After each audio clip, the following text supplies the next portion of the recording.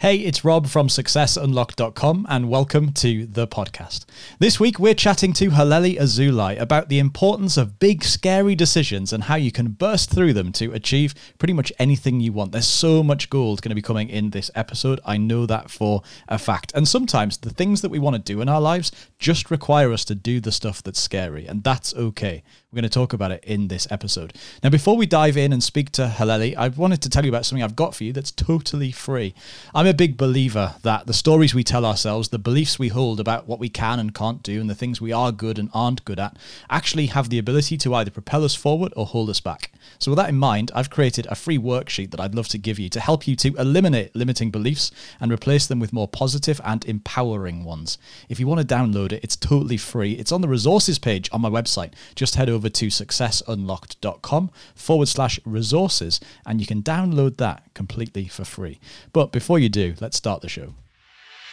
This is Success Unlocked, where we uncover what it really takes to become the happiest, most confident, motivated, and truly fulfilled version of yourself, with advice and inspiration to create your own extraordinary life.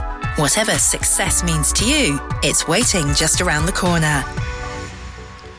As I said, this week we are chatting to Haleli Azoulay. She's been in the world of personal development and leadership development for over 25 years, and I could tell from our conversation before hitting record that becoming your best self is something she's really, really passionate about. And she really focuses on the interaction between people, how you can make that more successful, and why communication is a really, really important part of success. She's published 2 books, she's had a podcast for over 5 years, so I have to be on my best behavior, otherwise she's going to give me terrible marks at the end of this.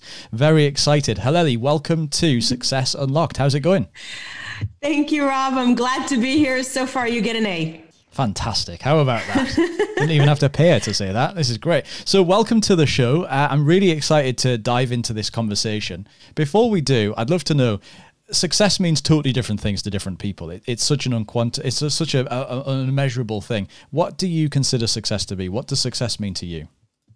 Yeah, and I think that it's good that it means so many different things, because what it means to you is what it means. If you can't take someone else's definition, because it's your life, and ultimately you feel successful or you don't feel successful. So you have to figure it out for yourself. But I can tell you that for me, it means optimizing potential.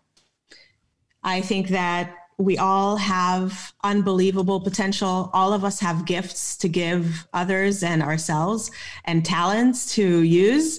And some people make a path to really optimizing those and maximizing their fulfillment using their talents. And some people, for whatever reasons, live a life that's either untapped or still locked up, right? Like you're talking about unlocked success, but you can maximize your potential only if you engage with that intentionally, actively, and pursue it. I love that. Very cool. Now, for people who haven't come across you and your work yet, take us behind the scenes. Give us a little bit of a backstory. What are you doing and how did you get to where you are? I run a company called Talent Grow, which I founded in 2006. I develop leaders that people actually want to follow, because just having a title does not make you someone that people want to follow. And so leadership is a passion of mine. It's really just a specialized form of communication, which has always interested me. So my whole career has been around employee development and leader development in organizations. And to me, that is an opportunity to help people optimize their potential and maximize their talent in what they do most of the time, which is work. And most people work inside of larger organizations. And so that's where I swim. And the idea of communicating with others and leading others, using your emotional intelligence and thinking about how to maximize the outcomes of your communication for maximum success for both you and the other person and the organization. That's something that is obvious in terms of what you need to do, but it's not obvious in terms of how. So that's the kind of work that I do. It might mean speaking at large conferences or meetings to help people recognize the ideas and get some insights. And then often I come into organizations to consult with them about how to develop leaders, how to create a strategic and intentional development program for leaders, as well as, of course, a lot of times skill building around particular leadership skills in workshops and things like that. Really cool. Now, you've come from quite a journey. You went after a career or a dream of being a ballroom dancer. You moved across the country from Maryland to California, started your own business, supported a son becoming a professional skateboarder. Loads and loads of stuff going on. And there's some big, scary decisions have to be made along the way with that, I guess. Yeah, it's true. Life is, you cannot live a good life with avoiding experiencing fear.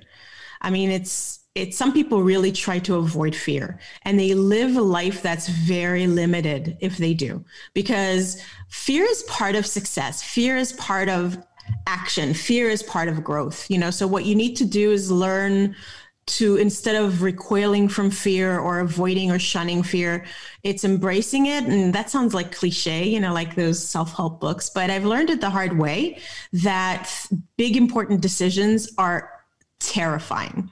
And what's most terrifying about it is the factor of risk. You don't know, you don't get guarantees that it'll work. And different kinds of scary decisions have different reasons why they scare you. But ultimately, it's this idea of no guaranteed success, potential failure, potential embarrassment, potential, sometimes big decisions involve potential risk to your life, maybe, but most of them don't involve a risk to your life. Yet people avoid them as if they're going to die as a result of trying that thing out. That's one of the things I try to help people recognize. And I try to use stories from my life where I've learned those lessons to help empower others and embolden others to recognize that you're going to feel fear. And so instead of thinking, what could I do if I weren't afraid, which is the question that Sheryl Sandberg offered in her book, Lean In, a better question to ask is, what would I do even though I'm afraid? And that acknowledges the fact that fear will be there. You can't make it go away, but you can still move forward. I really like that. So that sounds like we're starting to reframe the idea of what fear is and how we can look at it. What are some of the misconceptions and things that are sort of really stopping people from facing up to these fears and just doing something about it? Yeah. Well, one of the things I like to geek out on neuroscience. It's an amazing, relatively new field in science. And I'm no neuroscientist or scientist. I don't even play one on TV.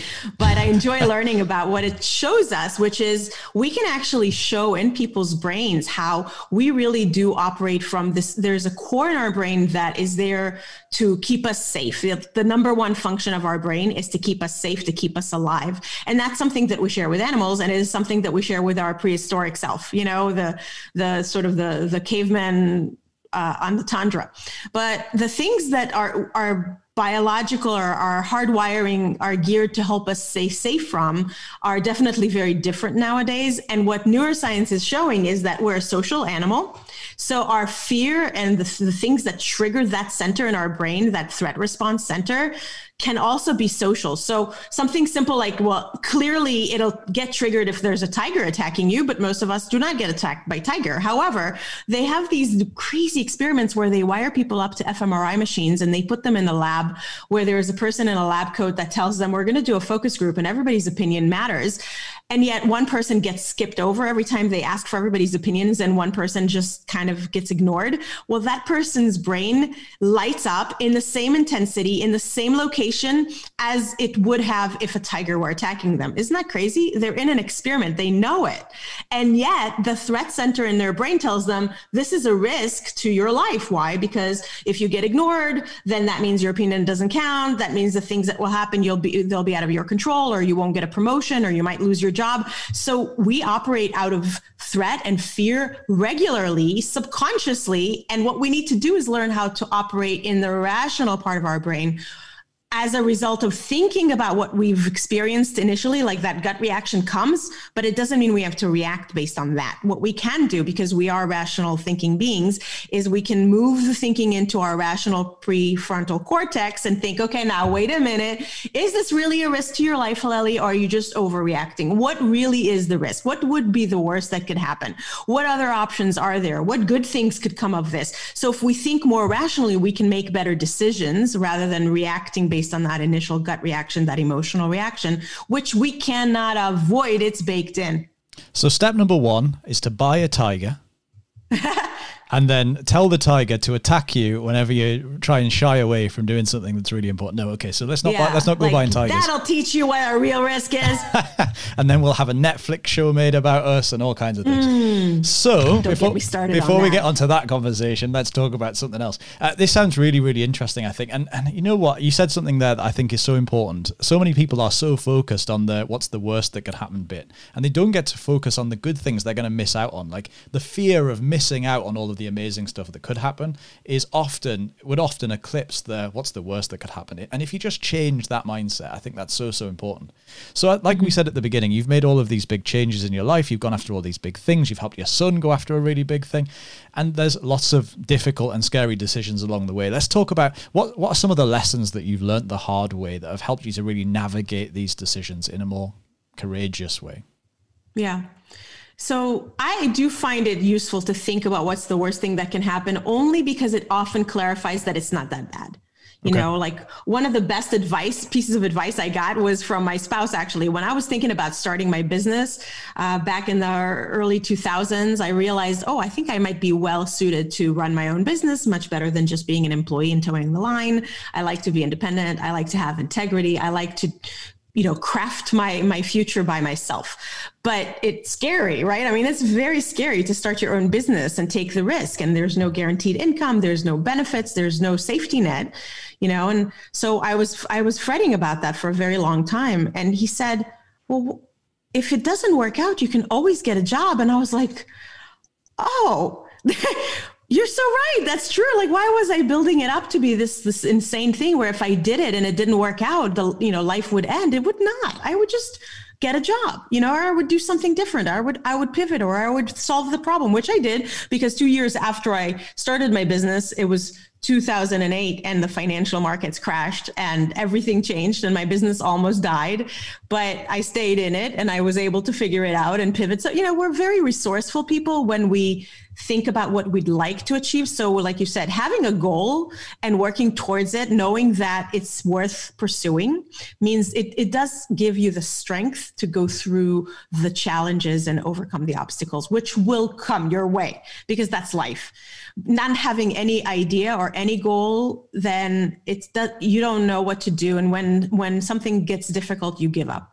So knowing what's possible is very motivating, but also recognizing that the worst that can happen is usually not that bad also gives you that feeling of, I can do this. Let me try. I can figure it out.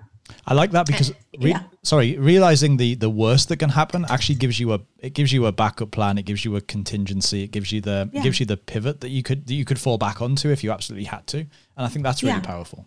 It's like a reality check, because if people are going to die and the world will end, maybe you shouldn't do it, right? Or maybe you should think of new ways to help you overcome those challenges. But most of us don't face that kind of a challenge. So when we wanted to move to California from the suburbs of Washington, D.C., my family is in that area where we were living, and we enjoyed it, and everyone we knew and everything we were familiar with was over there. So moving across the country, there were no guarantees that it would work well, that we would like it, and it's a very expensive and time-consuming effort. But the idea, you mentioned this earlier, of regret is also very, very clarifying. So thinking through the lens of, okay, what would happen if I tried it and it didn't work out? Okay, what would happen if I didn't try it? What would I regret more? I definitely knew that never trying and always living with that what if. I lived it the hard way with my ballroom dancing career, which we can get into if you want to, but that is a regret that I have. I never tried it. I was too scared. Right. And so if I were to never try moving to California and just always wish I did, how awful would that be? Versus if I tried it and it didn't work out, or if we didn't like it, well, so we can move back, or we can move somewhere else, or, we can figure it out. Again, my brilliant spouse said, it's just money. I'm like, okay, let's do it. Yeah. It's like one of the things you have to overcome with all of this is the irrational part of your brain. And it sounds like you were surrounded by somebody who was able to give you that kick that was going to get you into a rational thought. But that's hard for some people, What are some ways that we can start to kick ourselves with this reality check of let's just think about this rationally, logically, safely? Yeah. Well, different people have different ways in which they do deep thinking. Some people find journaling to be very helpful, so just writing down your concerns and letting them have voice in a way, that they don't just knock around in your head, but that you can actually put them down. And in fact, sometimes when you write something down, you say, well, that's pretty ludicrous. Or I hear myself thinking it, but that's not true. Even you can have an exercise like that where you argue with yourself and try to argue with yourself on paper. So just sort of make a column of worst case scenarios and best case scenarios. And then for the worst case scenarios, say, is that really true? Or what else could be true? Or how would this be false? And try to argue with yourself or think about contingencies. Okay, so if this happened, then what? If this happened, then what? So that you can kind of see that you're catastrophizing often. That monkey brain, that lizard brain, whatever you want to call it, is making it seem like life or death. But when you put it on paper and you try to rationally discuss it with yourself, with someone you trust who has a voice of reason, then you can see that you can overcome it. These things are not insurmountable. But on the flip side, what would be the worst if I never tried it? Or what would I miss out if I didn't give this a try? Or what good could come of this that I wouldn't want to miss out on? So it just allows you to really think through it. I think it's very clarifying, and usually that will help you find the right answer. I love that, especially if the list of things that you will miss out on if you don't do it is longer than the list of problems that may arise from actually doing it. That's going to be really powerful. This is cool. Yeah. Now, you've often spoken and written about the idea of working to your strengths. So let's talk a little bit about that, because that's going to really help people in facing these big decisions that come around. So let's talk about how can we actually work to our strengths to make sure that we're supported as fully as we can be. Yeah. So strengths are something that means that it's a combination of three things. It's your natural born talent plus knowledge plus skills. So you need to have these three things to make up a strength. And a lot of times people misconstrue what strengths really are. So talent, if you've had children, you would know this right away. If you have more than one child, you can see they come loaded with the program, and they are programmed to be good at certain things, to be attracted to certain things, to like certain things. So we know this about ourselves if we're open to what attracts us, what compels us, what are we really good at, what do we naturally seem to learn faster than others, what do people come to us for help on. So those are some clues about what's a natural talent that you have. Skills and knowledge you can develop, and you can develop about anything, also things that you're not talented in, right? We all have done that. I have to run the numbers for my business, but let me tell you, that is not my natural talent. I do not enjoy it. So where do you have that combination of something that you're drawn to, that you enjoy doing, that you can lose a sense of time doing, plus you can build up your skills and knowledge in it? That makes you one of the best there is at it. And that's something that's unique. Not everybody's the same. Not everybody's that good at everything. So when people can work to their strengths, what it means is they're using their natural gifts, which make them want to learn more about them, which make them want to develop their skills in them, which makes them more likely to be more excellent and happy when they're working. So if we could spend more, we spend a great part of our life working. If most of us could work in a way that does that, we would be doing better work. We would all be happier.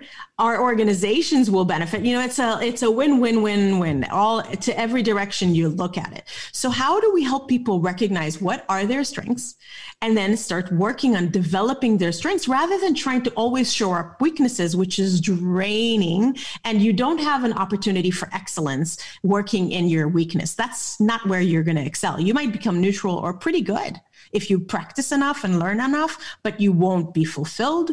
You won't be happy. And some people lose track of this and they fall into a pattern of living a life where they're just doing what they were expected or what they were told or what they just sort of fell into. And they forget that knowledge about the things that attracted them when they were young, the things that compel them. And they neglect that, which is sad because, we talked about success is optimizing potential. You can't optimize your potential if you don't work to your strengths. And do you know what? Focusing on strengths, because I talk about this a lot. Some people would say that you should work on your weaknesses and try and bring them up to the level of a strength, but that's hard. That's hard work. Whereas it's much neutralize your weaknesses. Much easier to lift the peaks higher than it is to drag those weaknesses up. But focusing on those strengths is so powerfully going to help you with facing these big scary decisions, because you get to pull out all the stuff you're really good at out of the toolbox and then throw everything that you've possibly got at this. This is really cool. So for somebody who's maybe listening to this and thinking, this makes sense, I understand this, I feel like this is empowering, I could go ahead and do this. What are the first kind of steps that somebody can take forward to kind of identify these big scary decisions that may be facing them in life and then start to do something about this?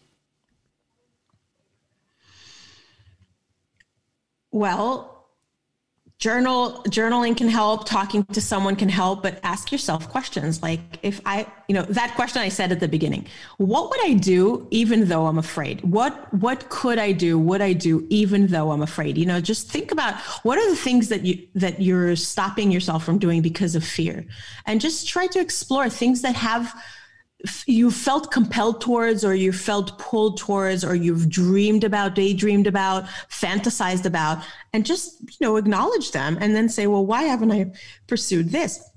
Some things it may be just because it's the right thing to not do it, right? Maybe it's not suited for you. It's not aligned with your strengths. It might be because you have certain life circumstances that say, this is not the time, you should not do that. And that's okay. But you can make a plan for, well, when will it be right? Or how could I move closer towards this? Or what could I do that will give me satisfaction of doing something similar in a way that does match my life and my other goals and the context that I live in? But recognizing that there are certain things we hold back on that later will make us miserable. I mean, I don't know if you've read the article about the study that had, people on their deathbed. What do they regret the most? Do we really want to be on our deathbed regretting never trying, never even giving it a try? Is that something we would like to end our life with? Is that something we would like to, because you know what, you recognize it consciously when you do an exercise on your deathbed like that, perhaps, but you feel it subconsciously all your life.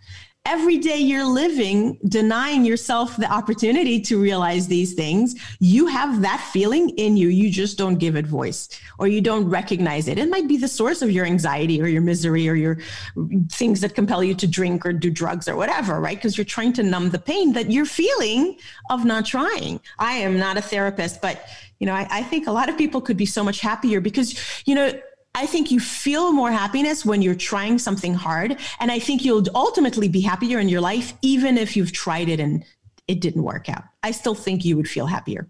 I think that feeling of absolute avoidance of things can definitely lead to a lack of fulfillment in life, for sure. I think there's a big mic drop moment there, for sure. Now, listen, I've got a big open question for you here, a big one to throw at you. What would you say is the single best piece of advice in personal development that somebody has given you in your life? And who was that person?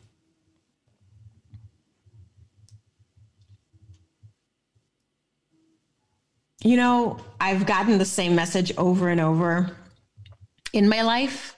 And it's one of the reasons why I speak to people like you and your listeners about this. When I was a teenager and I wanted to be a ballroom dancer, my very well-meaning dad said, that's not a career. That's very hard to succeed in that. It's going to be, your chances are very low. Maybe you should do something else and just keep that as a hobby. And I listened to him because I was too afraid to take a risk and take the chance. I was not courageous enough.